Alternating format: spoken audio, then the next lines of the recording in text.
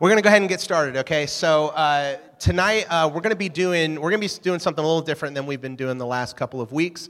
We're currently in a series right now called You Asked It, and what we've been doing is we've been trying to answer the questions that you guys have asked on those index cards a couple months ago. So hopefully we've been going over a bunch of questions that you guys maybe didn't know the answer to. Well, as I was looking through our list here, we saw a couple of questions that had to do with evolution and creation and just essentially, you know, how everything came into being. And so I personally, this is my friend Mike. Everybody say, what's up, Mr. Mike Smith? There we go.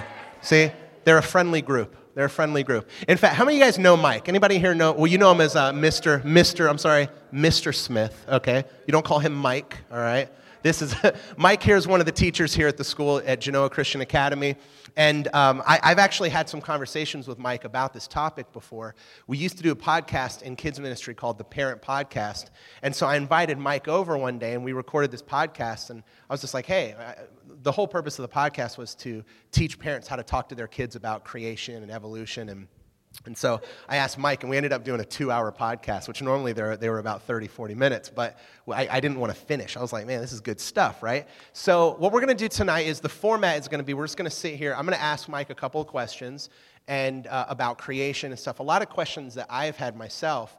And then what we want you guys to do is we don't want you to leave here with a ton of questions, which I think it's obviously impossible to discuss the whole topic of evolution and creation. But if you guys have a question that you want Mike to answer tonight, do what Andrew said and just text that number and text your question. And what happens is Andrew and Zach Burleson in the back are going to be getting all these questions in, and they're going to choose the ones, they're going to put them up on the screen, and then Mike, we're going to put him on the spot. Like, we're going to see if he's up to the task.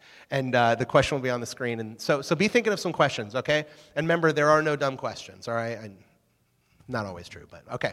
All right, so with that being said, Mike, again, thank you you can talk on your mic, make sure it's working. 1, 2, 3. It's working. All right, we're good. All right. Okay. So this obviously is a topic that a lot of kids, I know a lot of people in here, if you go to a public school, chances are you've heard the evolution side of it, probably a lot, right?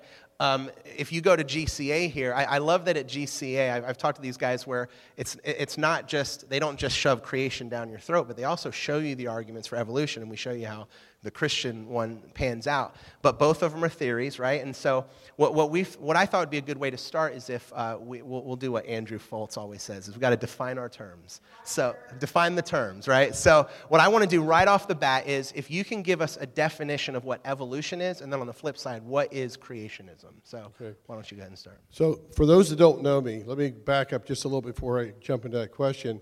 I've been in education for 40 years. I typically teach physics, chemistry, AP chemistry, physical science. I'm more into the heavier sciences, okay? Retired from Big Walnut about 4 years ago. So I was in the public school for 16 years. Prior to that, I was at Marysville High School for a few years, Worthington Christian for about 16 years, and I've been here for 4. So I've been on both sides as far as the Christian school and the public school. And when I was at Big Walnut, of course, I know what the state standards are, and I know where evolution fits in those state standards.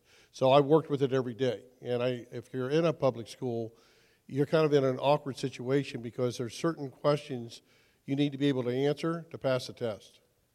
And unfortunately, sometimes you'll answer in ways that you don't totally agree with, but you're trying to pass the test. And so that's kind of the tightrope I had to walk for many, many years.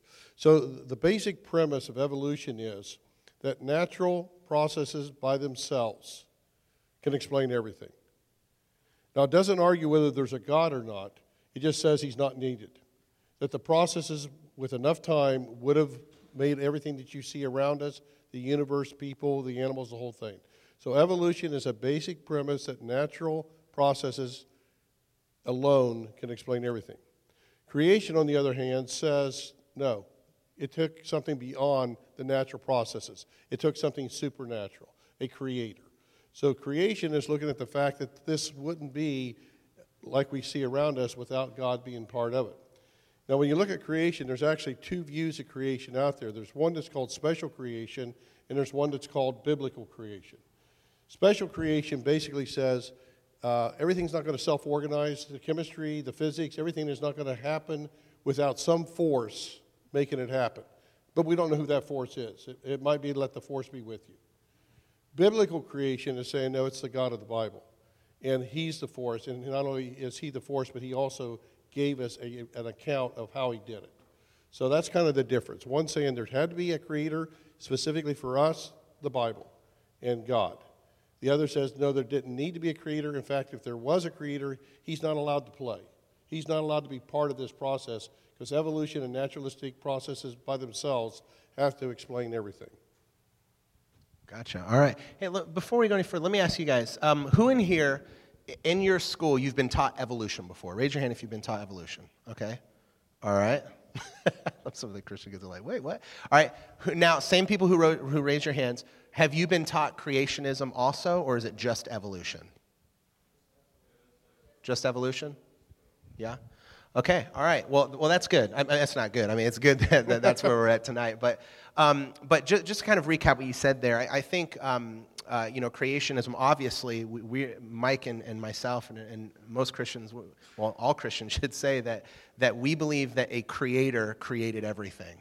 It's very important. In fact, we're going to talk about that in just a little bit. But evolution, I think you could pretty much sum it up by saying that everything is just a random chance, that there was no purpose, no meaning. It just kind of happened, right?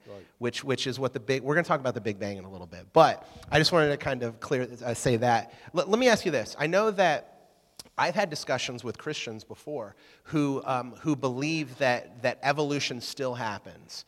Now, can you be a Christian and believe in evolution? What do you think? Okay, so I got to put another term out there. Do it. So when you look at evolution, we kind of break it in half. We talk about microevolution and we talk about macroevolution. Have you heard those terms before? Okay, so microevolution, another way of looking at it is population shifts. So the story that you'd get in a book is that if you dropped a bunch of brown and white rabbits in the Arctic, that natural selection would take over, and before long you'd just have a population of white rabbits. And the population would no longer have dark rabbits in it. If you had finches on the island, and this was Darwin's big example, that you could have one island that has large beak finches, another island would have small beak finches because of the food source. The large beak would have an advantage if there's a lot of seeds on the island, and the small beak would have an advantage if there's a lot of insects on the island. So natural selection weeded out the other one, and only one population was found on his islands. Okay? Now, that is what's called microevolution. And as a Christian, I would never argue against that. Natural selection says that when you have a litter of animals, there's going to be some that are more suited to survive than others. And that is what natural selection is about. The strongest deer survives and breeds and carries on its own. The smartest fish is the one that survives and escapes the predators. But understand something. The finches that were on Darwin's Island were finches when it started, and they were finches when they ended. They didn't change to some other type of species. That's macroevolution. So macroevolution says with enough little changes, if they all add up, eventually we'll get a big change. Microevolution we see, that's population. That's God putting diversity in your genes. That's why some of you have different color hair, different color skin, different color eyes, different heights, different talents. That's the variety that's in your genetic pool. But you're not going to change into some other creature. Dogs don't become cats. Okay, they stay within their created kind. So there's a boundary, and the Bible establishes that in Genesis. In science, we've observed microevolution. We have never observed macroevolution. And when you ask an evolutionist, why have we never seen macroevolution? It's because they say, well, it takes way too long for it to occur. For something to change, it takes thousands and thousands of changes. And they don't happen just overnight. So nobody lives long enough to see that. Well, then if science is the art of observation, and nobody's ever seen it, is evolution scientific? Because you can't observe it. Well, God created. Has anyone seen that? No. I'm taking God at His word, but I've never seen it. So is that scientific? No, I accept it on faith. Both theories are taught as origin theories, but neither one can be established or disproved scientifically because they're beyond the powers of observation. So then we get into inference. We look at the fossils. We look at the rock layers. We look at things and say, well, can't you just imagine? Well, I'm sorry, when you go, can't you just imagine? That's not science. So can you be a Christian and believe in evolution? Does evolution occur today? Theistic evolution is a belief that there's a God behind the evolution. Again, he's there. We don't deny he exists, but he's not part of the process.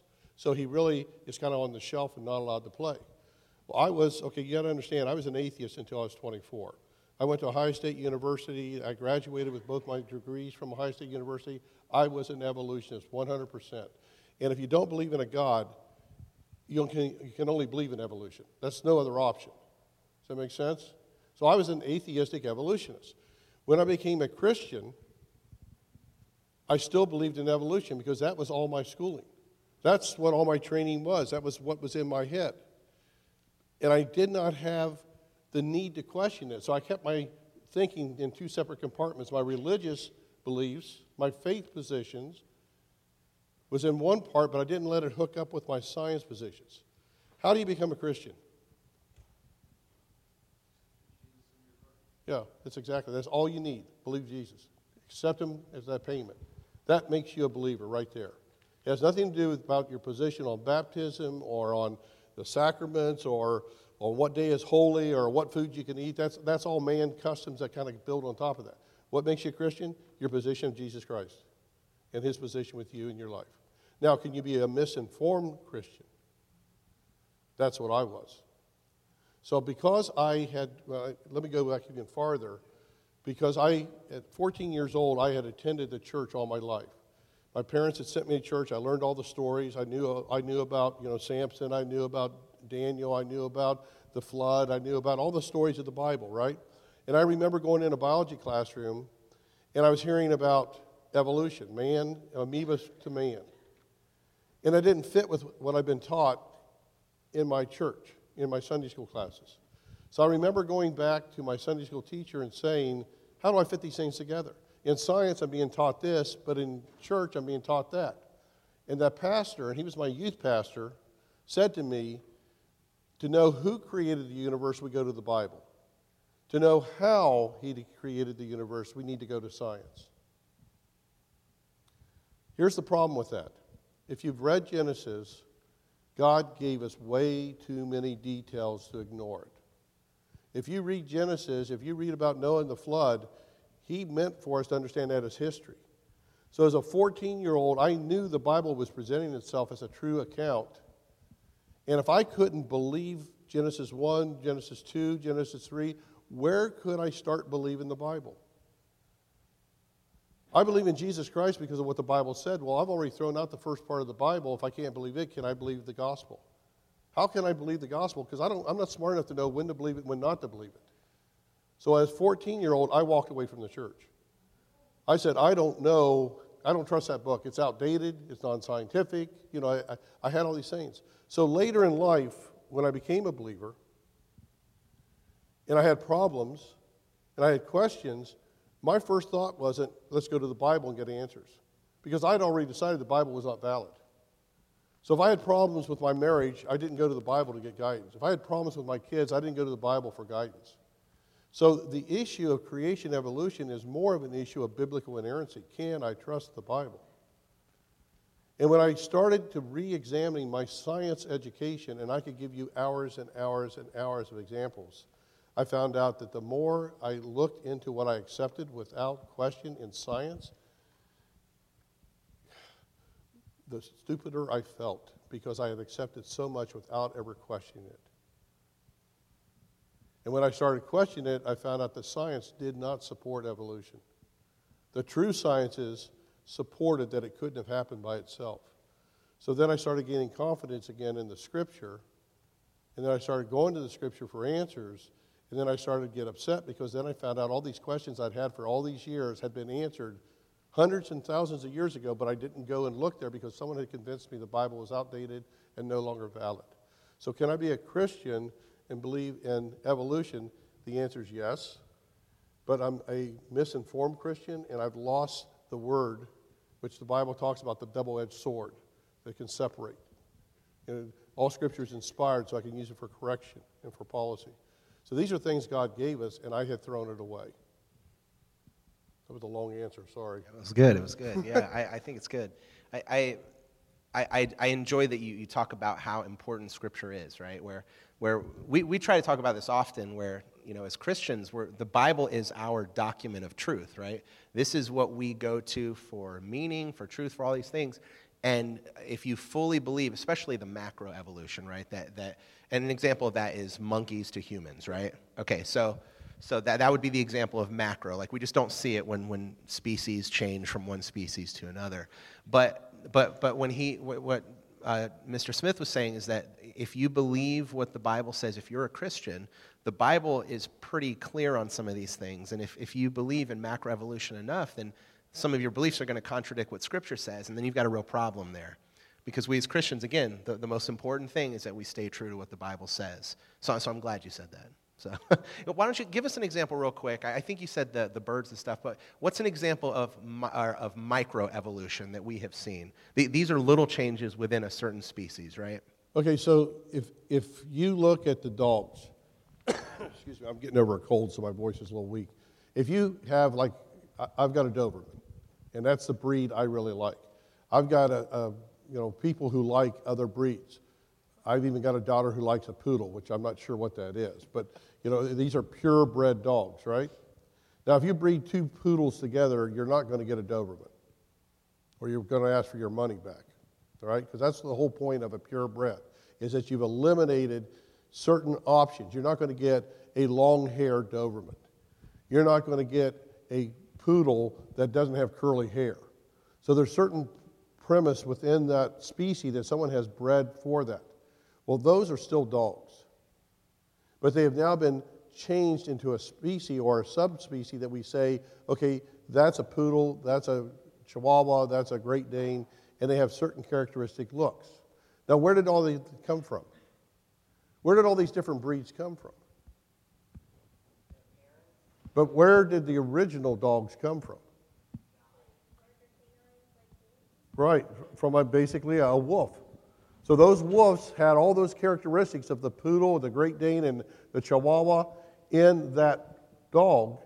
And then what they did is somebody at some point domesticated them and started breeding them for certain characteristics. And some were for hunting, some were for guard dogs, some were for companions. So the microevolution is taking that variety called the wolf and narrowing it down into a channel, very selective, to make it into a species that I'm looking for. Now understand something, that's not evolution. Evolution is increasing diversity, not reducing diversity. Evolution wants to say how we can take something that has minimal options and see how with time it has more and more options, making it more viable. We don't see that.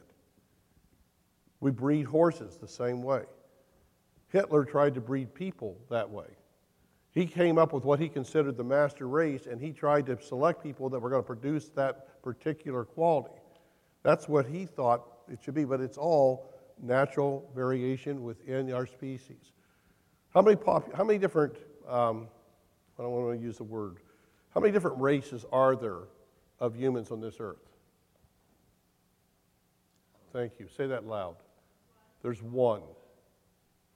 There's different variety, but we're all one race.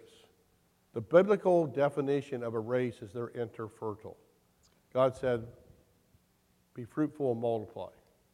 And he said, within the kind, the animal kind, he made it. He said, be fruitful and multiply. Within the plant kind, he said, be fruitful and multiply. Within a kind, the definition is that it has the ability to reproduce. All races on the earth of humans are all interfertile. Therefore, we're all the same people group. There's one race on the earth. So think about that next time you hear about racial type of stuff. There's only one race. Actually, there's two races. There's the saved and the unsaved. That's the only race definition there is in the Scripture. That's good. That's real good. Let me ask you. I want to ask you some questions that I've struggled with before, with the evolution thing. And remember, if you guys have questions, text them in. They're taking them back there.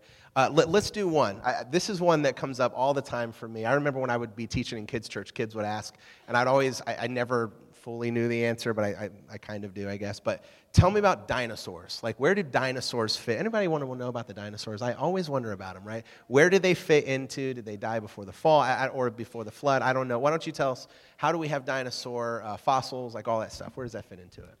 Magic. No. That's right. So the word dinosaur, where did it come from? Why is it not in the Bible?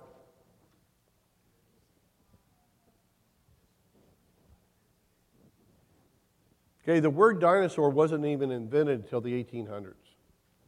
So you're not going to find the word dinosaur in the Bible because it wasn't even invented until they started digging up some of these relics, these fossils, and they started to come up with a name of this creature, the thunder lizard, the massive bones that once lived. So you're not going to find the word dinosaur in the Bible. Now, were dinosaurs made? Did man view them? Is there any records of that? And there's a lot of evidence of that. I don't know if any of you have gone down to the Creation Museum down in the Cincinnati area. They've got tremendous amounts of resources there. If you want to take a field trip, that's the one place you really need to go. Probably the word dragon was used many times as a substitute for the word dinosaur. But there's other times, it's kind of interesting. There's words in the Bible that were not originally English, and we translated them into English, right? So I'm sure whatever the word is for horse, it wasn't horse when they wrote it down in the Hebrew. But when they translated it, they knew, hey, that was a horse, so let's call it the English version of the horse. Do you know any words that didn't make it to the English, that they left in the original? Look up behemoth, look up Leviathan. There's two words that, again, God gave too many details. So when you read about behemoth, you'll see in the commentary probably an elephant, probably a hippopotamus. But the problem is when they describe behemoth, and remember the story of Job, where Job had gone through a lot, he got to a point where he finally questioned God as, why did you ever let me be born? And if you read everything Job went through, that was a pretty minor question compared to everything he was going through. And God basically jerked him to the third heaven and gave him an education. And the point of the education was, look at everything I made, and Job, remember, I am God, and you're not. That was the point of that education. But he showed him behemoth. And he said, consider behemoth. And he talks about this gigantic creature that lived in the rivers. The water swarmed up to his mouth, and he had no fear. And unfortunately, in this description, people say, well, yeah, that was probably a hippopotamus in the sides of the river, or that elephant. It talks about this gigantic tail the behemoth had. It said it was like a giant cedar. Have you ever seen the tail of a hippopotamus? Or an elephant? Does giant cedar come to your head? No. That's why they left the word. Because again, God gave too many details for them just to broadly change it. The other one's Leviathan. He says to Job, consider Leviathan. Nobody puts his hand on Leviathan and does it twice. And he gives him a description about this animal that lived in the waters, had these scales that were so tight you couldn't penetrate it with a harpoon. And he goes on, and they say, well, maybe a crocodile, big crocodile. You wouldn't touch a 40-foot crocodile, would you? But then it talks about Leviathan, ready for this? Igniting the coals with its breath. It breathed fire. I haven't seen many crocodiles do that. So they left it alone. So there's times that the Bible describes creatures. Historians have described creatures. Alexander the Great talked about seeing dragons. The Chinese talked about these dragons that they kept. So there's a lot of recorded history. They've actually found drawings of dinosaurs in places that ancient man shouldn't have been able to draw, because the dinosaurs were supposed to live millions of years before these men ever existed. And they can't explain that. So is the word dinosaur in the Bible? No. The word wasn't invented until the 1800s. Were there animals that matched our descriptions? Yes. It is both historically and biblically. And they were on the ark, by the way, so think about that one. Okay. Where did he put them? How big's a dinosaur? What do you mean depends? Okay, and there's something else it depends on. What does a dinosaur come from? Egg. The biggest dinosaur egg was not much bigger than a cantaloupe, about this size. When that hatched, how big was the dinosaur that came out? About that size. No one said that Noah had to take the biggest animal on the ark. He had to take animals that could survive the flood. Noah didn't even gather the animals. God brought the animals to him. So no one said that he had to bring the biggest brontosaurus or the big diplodocus or the biggest T-Rex he could find. He brought ones that were young enough and viable enough to survive the flood and then reproduce afterwards. And if you read Job, he was in the river valley outside the Jordan, which was tropical. So after they came off the ark, any ones that had wandered in that valley probably would have survived because the weather was tolerable. And Job saw them. If they went the other way and they went into the weather being cold, it's the same reason crocodiles don't live in Columbus, Ohio. If they came here right now, they'd probably survive until when? Winter, and then they'd be dead. So the same thing with the dinosaur. Depending on where they were, some became extinct, and some survived for a long time. Nice. All right. So dinosaurs are in the Bible. Great. That's pretty awesome. That question always intrigues me. Tell you what, before I go to my next question, let's go ahead and do, put one of the questions up. Hopefully you guys have been texting some. Let's do one from the crowd, all right? And we'll put you on the spot here, Mr. Smith, all right? Do you have any back there? All right, here we go. How old is the earth from a creationist perspective, and how do you explain we'll do this in two here. So how old is the earth from a creationist perspective? So from your perspective, how old would you say the earth is? I'm wondering whether Zach presented that question. No? No? Exactly. Well. Okay. If you look at the creation account, and you look at so-and-so begotten so-and-so, and he was this old, and then he had a kid, and then it keeps going, and you add them all together, you get an age somewhere in the 7,000 to 8,000 year range. And there's a little debate that goes on as far as, was a generation left out, is that a grandfather or that's a father, but you stay in the 8 to maybe 10,000, 15,000 at the max. When you're dealing with evolution, you cannot live with that time. The reason for that is for evolution to occur, you need a freak.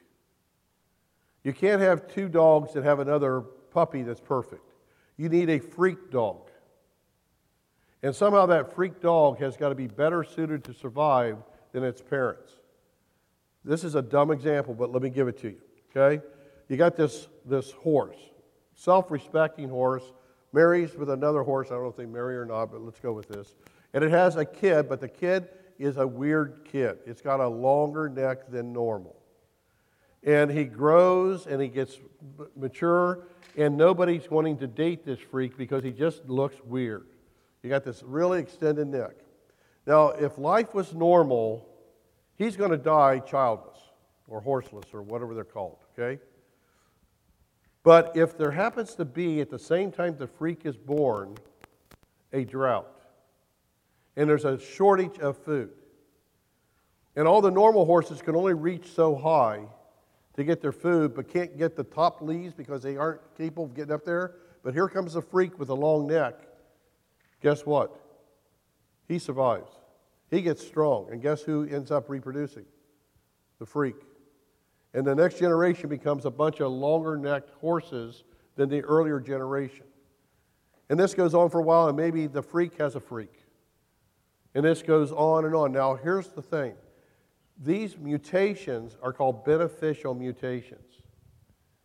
And they've been yet to be documented. People keep talking about them happening, but in labs, they zap fruit flies and they do all kind of stuff with bacteria, and they try to speed up the process of mutation so they can show beneficial mutations. And they said they don't happen very often. So for us to have evolution occur, we need them. It couldn't happen in 15,000 years. We need long periods of time to have time for this to occur. And then not only do you need the freak, but you need environmental conditions to change so that that offspring has a survival value. If you don't have a drought, it didn't help him. He just died off. So these combinations of just chance circumstances are really rare. And for something to change from one animal to another, you need thousands of these. So 15,000 years doesn't work. 60,000 years doesn't work. 1,000,000 years doesn't work when you look at the mathematics. You need millions and millions of years to have a possible chance for this to occur. So as a biblical creationist, talking to an evolutionist, I personally feel it's somewhere around 8,000 years old. But from an argument standpoint, he's got to come to me with millions of years, or he does not have a chance for his process to work, which is typically why the Big Bang comes into a discussion at that point, because the Big Bang gives you this big time element. Now, the problem with that, and we'll come back to the Big Bang, is the Big Bang, if it's true, gives you time, but it's at the wrong place. It's before man ever evolved, before life ever happened, and they need it after life happened. It's not in the right place. So they need long periods of time, but it needs to be after life has started so we have time for it all to evolve. Now, how about carbon dating? The process of carbon dating, how many have studied carbon dating in school? Okay, maybe there's other methods called radiometric dating. They might use potassium, argon. There's other isotopes they use.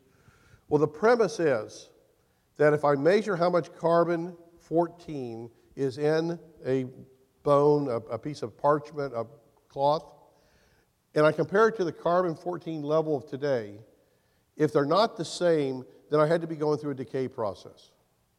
It takes roughly 6,000 years for carbon-14 to change back into nitrogen, about half of its load. So after 6,000 years, you'll have half the carbon that you had to begin with, carbon-14. Another 6,000 years, you'll have half of the half, or a quarter. Another 6,000 years, you'll have half of the half of the half, or an eighth. So when they dig up a relic, they analyze it, they look at how much carbon-14 is in it, they compare it to present day level, and they say, well, how many cycles did we have to go through? And then they assign a date to that relic. Now here's two problems with that. Number one, you have to know what the initial value of the carbon-14 was at the time that animal died. And we haven't been doing carbon-14 for that many years. So I don't know what it was like in the day of the dinosaurs. I have no idea what that level was. If it was lower than it is today, I'd automatically think that bone was very old because its levels were low. Does that make sense to you guys? I'm starting with an assumption. The assumption is I know the initial concentrations. Second, after so many half-lives, we're no longer able to analyze how much carbon-14 is there because the value is so low that our instrumentation doesn't pick it up. That puts carbon dating maximum 60,000 years. At that point, it's so low you can no longer detect it. So anytime someone says something's 1 million years old based on carbon dating, they're flat out lying to you. Because the method doesn't work beyond 60,000 years. Even if I bought everything else about it, they're starting assumptions. And they love to throw that stuff at you. Is that enough, or do you want to teach a science course? I think we're getting a science course. Yeah, that's awesome. We'll tell you what. Let's stick with that same topic here, because the question up there, how do you explain carbon dating that says the Earth is much older? If you look around, a lot of people, a lot of scientists think that the world looks pretty old. Mm-hmm. And I know that we've talked about this before, that the rock layers tend to be a way that they gauge the age of the Earth. And I like what you said about the carbon dating, because let me just make sure that I like to talk things out to make sure I understand it. But with carbon dating, so because we don't know how much carbon initially was in there, we have no idea how old it is, essentially. And you said the best estimate we have is 60,000 years? No, I'm saying it's 60,000 years, that method no longer works. So when you start talking about something, well, if you're talking about rocks that never had carbon in it, you can't use the method anyhow. You got to go to a different isotope. Right. Okay, and some of those are much longer half-lives. So some of them are to a point where I could actually date rocks. They would be in that longer thing. Right. Let me go back a little bit of what you said, okay? Okay. So if you go to the Grand Canyon, you see rock layer after rock layer after rock layer after rock layer. Geologists, especially when you're talking about in the 1800s, late 1800s and 1900s, when Darwin was gaining a lot of success, they looked at this like pages of a history book. And as you peeled back a layer, you're going farther back in history. So the deeper you went, the older the rocks were. So the theory is, if we found an animal encapsulated in one of those rocks, it became buried at that point. And if we went to a lower rock and we found another creature similar to the one up here, but let's say simpler, then we can maybe conclude that that was the predecessor of that later one because it was in an earlier rock. And boy, it looks like we've seen some changes. Does that make sense? So as they go deeper and deeper into the rocks, they're basically saying we're peeling back the pages of history. And as we look at these forms, we're looking for something called a transitional form. a half this and a half that, showing that we're changing from a amphibian to a reptile, or from a reptile to a bird, or from a, so we're changing half this, half that. You know what it's called if you don't find the transitional form? It's called a missing link. The artists, the scientists say it's got to be there. We just haven't found it yet. I went to a lecture once between two very well-known scientists, one a creationist and one an evolutionist. And the creationist stood up and said to the evolutionist, "Show me one uncontested transitional form, and the debate is over, I concede." The evolutionist had a briefcase. And he said, "In this briefcase, I've got hundreds of examples of transitional forms." And I was sitting there in the audience like you guys, and I thought, this is going to be the shortest debate in history. That guy's going to open that briefcase, and he's just going to lay out that creationist. 1 hour later, the briefcase had not come open yet, because there are no transitional forms that aren't contested.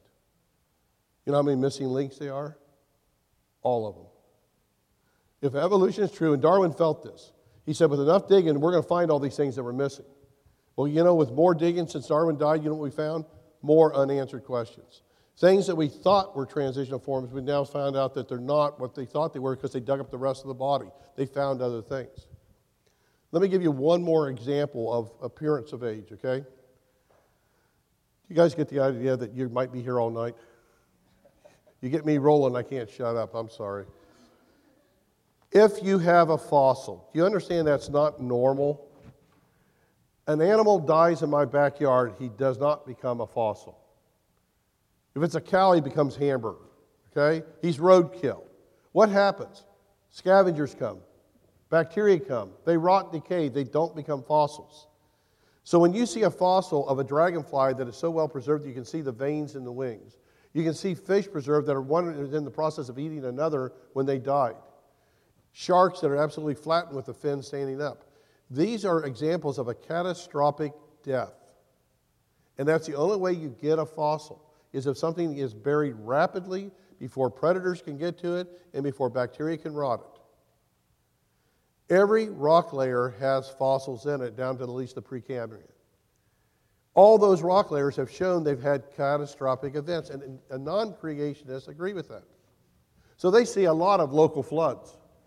Boy, that caused a flood, that must have killed those. This is a flood over here, that was a volcano. We got all these local catastrophes, but guess where we find them? Everywhere. When you have local catastrophes everywhere, what do you have? It's called a global catastrophe. And now you got support of the global flood. The fact that God did use it to do what?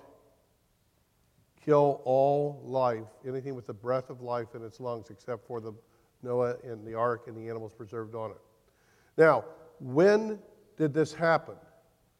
Well, all I can say as a scientist, I know it happened after there was life on earth. Because you wouldn't have them in the rock if they weren't alive, right? Where do we find these rocks with all these dead animals in them? We find them on top of every mountain range. You know what that tells you about mountains? They were once under the ocean, and they were under the ocean when there was already life on this earth. If you've taken any earth science courses, that does not match up with what earth science teaches you. They teach you the earth was a molten mass that wrinkled as it cooled, forming mountains and valleys. The waters collected. As the waters ran down the sides of the minerals, they absorbed some of those minerals, and the water started to become salty. The ancient oceans formed, and from the ancient oceans, life evolved. Sorry, these guys were already in the rocks before those mountains came up. It doesn't fit observation. They don't tell you that in earth science, do they? So we know that all this strata was underneath the ocean. It was all there prior to the mountains rising. And what in the world could do that? Because we don't see processes today of mountain ranges being built. We see local volcanoes coming up. We don't see the Alps, the Himalayas, those type of things happening. We don't see that force at work. Mountain building is considered a mystery in earth science. Read Psalm 104 and you're going to find out what happened. God, at the end of the flood, made the mountains to rise and the valleys to sink, for the waters to retreat in them, never to return again. God tells us where they came from, how he did it, and why we see what we see. And see, as an atheist, I never looked there. So the appearance of age, no, I see the appearance of a catastrophe.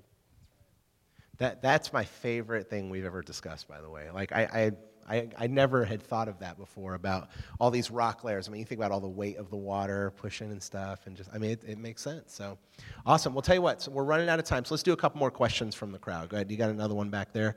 All right. Okay, this is a good question. Did God create the universe in 7 consecutive days? Now, there are Christians who don't think this is the case.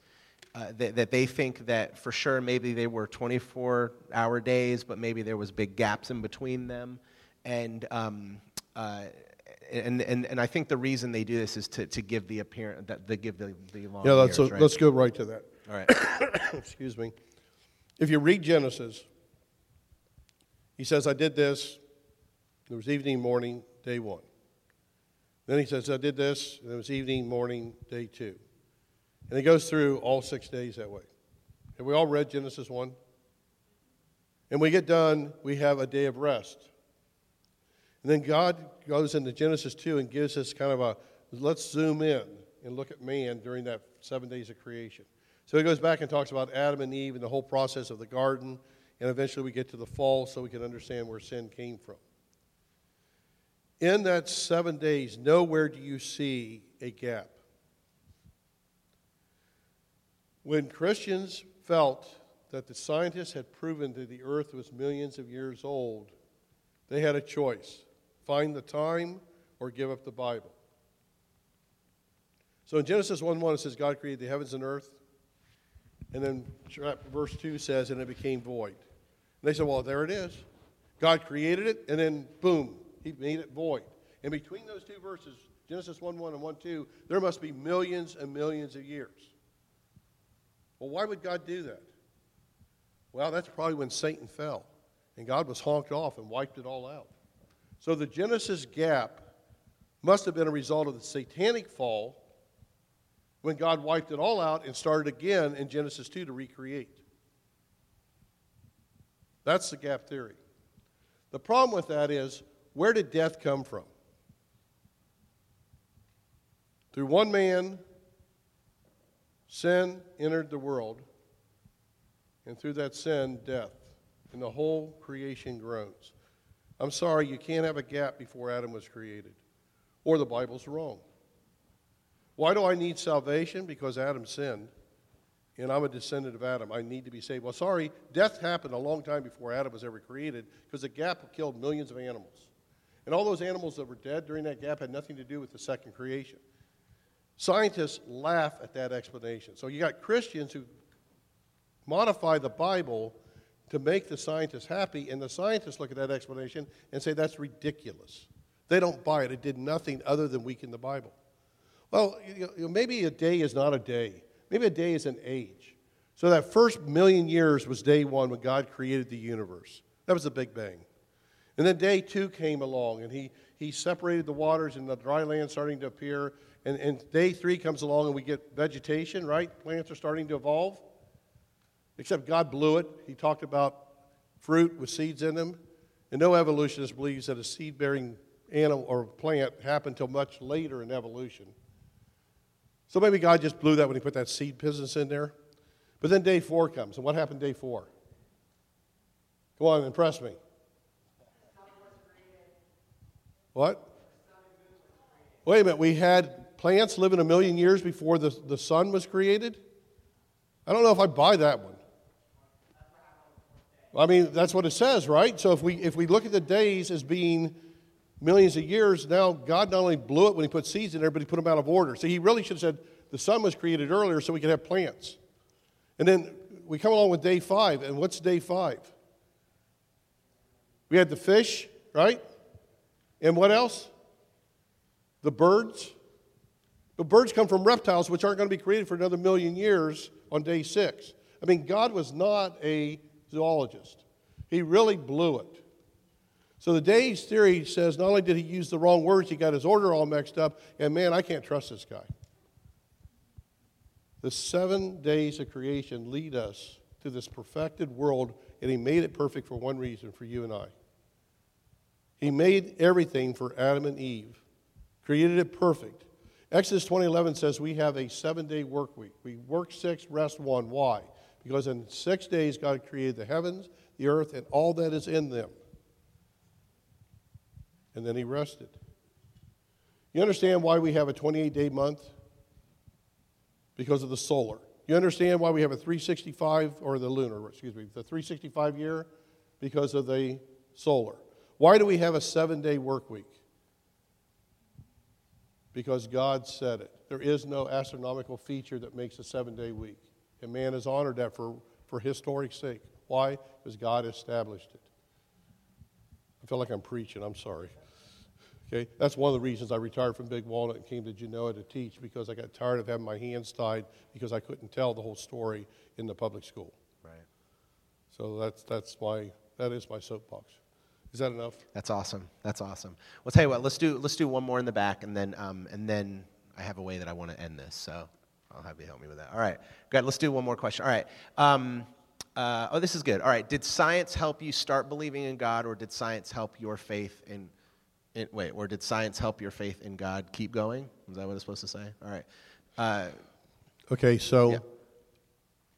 If I say I had a Damascus experience, would you know what I'm talking about?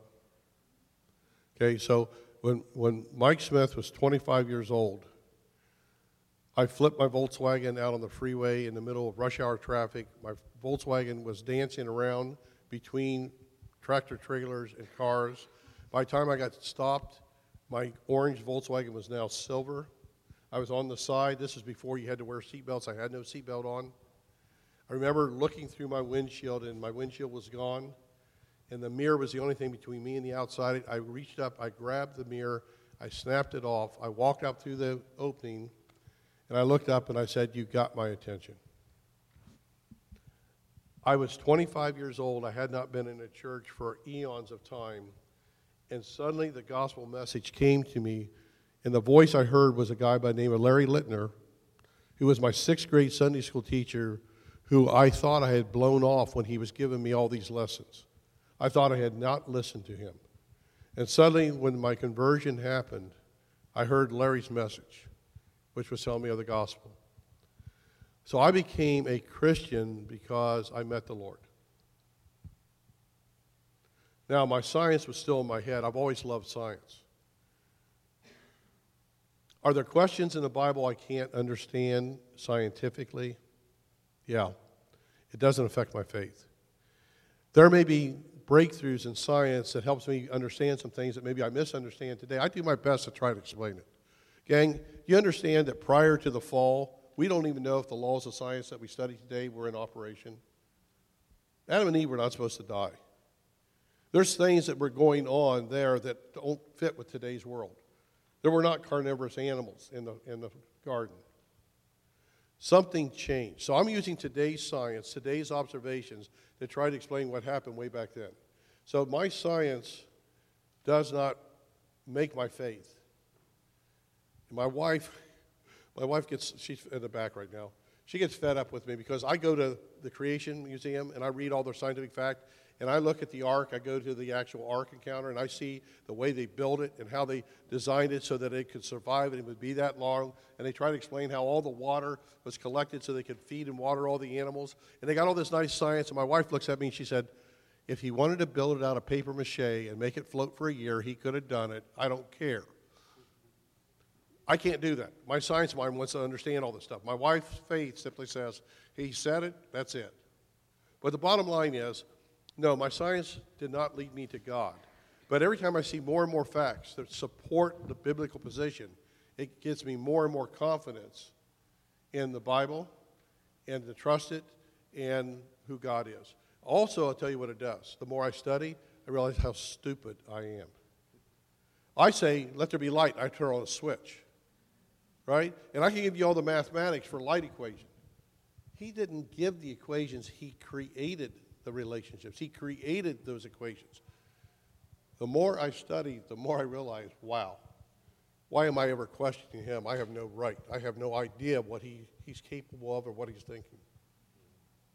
I hope I answered that question. That's good. That's really good. Tell you what, we'll finish one last question, okay? And then here's the question: Is I know there's a couple of you guys in here that are new to me. I haven't met you before, and I'm glad that you're here.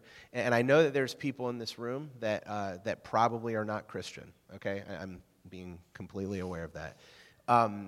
If you had to tell somebody in this room why, who maybe is not a Christian, who believes in evolution, what is the significance of believing that a God created us? Like, why? Tells me I'm not alone. Okay. If evolution's true, then the God of evolution, if he exists, is not a personal God. He's not actively involved in your life. There's no sense praying because he really has nothing to do with what's going on. So prayers is just an exercise of futility. When things happen in your life you don't understand, it's totally by random chance it happened. Next to my wife is my daughter. Erin was hit by a drunk driver when she was 19. She was an all-star volleyball player at Ohio Northern going into College of Engineering. She was put in a coma for over a year.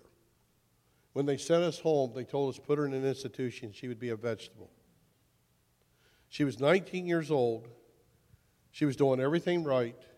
She was going to Red, White, and Boom with some friends. It was about 5:30 at night. The sun was shining. There was no reason in the world other than a gentleman decided to start drinking about noon that day and was so drunk that he didn't even know he hit the motorcycles when he did. 2 young men were killed instantly, or one was killed instantly, one was killed on day 3. Erin was in the process of dying on day 3. Her brain was swelling, the pressure was going up, the doctors told us to be prepared. If I didn't know God, I couldn't have survived that incident. Debbie and I, at that point, shared with each other that if he's our Lord, he's the Lord at good times and at bad times. We couldn't pick and choose. And if I was going to trust him, I needed to trust him. My daughter, who was in 7th grade, came to the hospital that night, and Debbie and I had just had this conversation. And I remember Leslie looking at us, and she was happy. And I said, why are you so happy? She said, well, I can tell by the way you and Mom are acting that Erin's going to be okay. I said, honey, all I know is God's in control. I don't know if she's going to be okay. But I know God has a plan.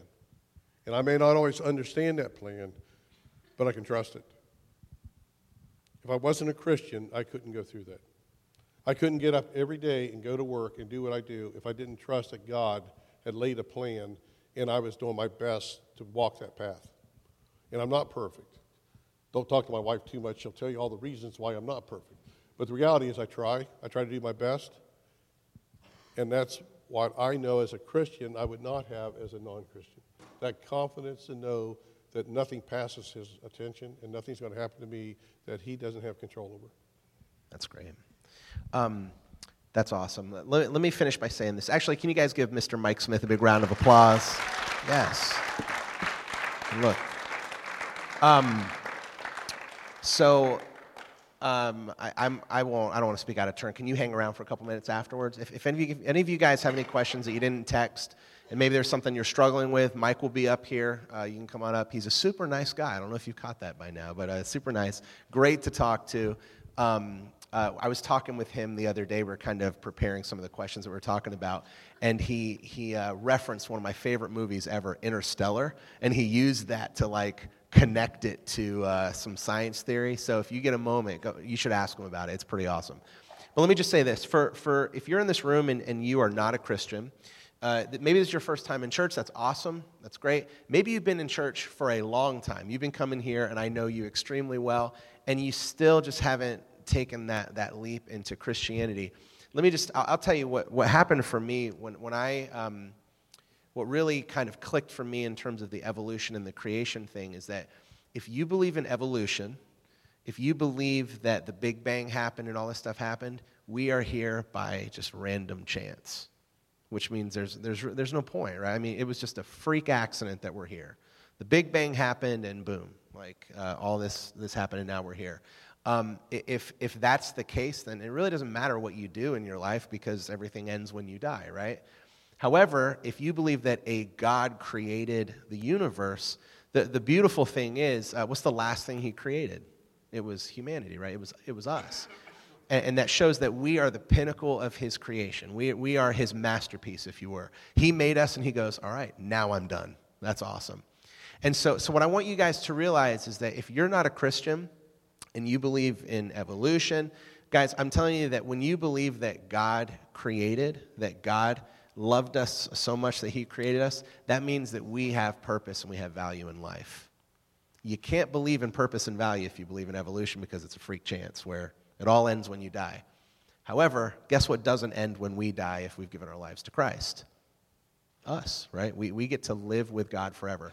So guys, that's, for me, the best part of being a Christian is that value and that purpose that I feel that I have because I was created in God's image. So I want to pray for you guys real quick. Mike will be hanging around up here. Feel free to ask him. Try to stump him, seriously. Try to stump him and see what happens, all right? And maybe someone will have a question you can't answer. I don't know. You said, and that is one thing I love about you, is you say, I don't have all the answers, right? And that's the thing, is I think a lot of people think science is the knowledge of everything, but science literally is us observing things, right? And so there are things that we just don't know yet, and probably things we're not going to know until we get to heaven.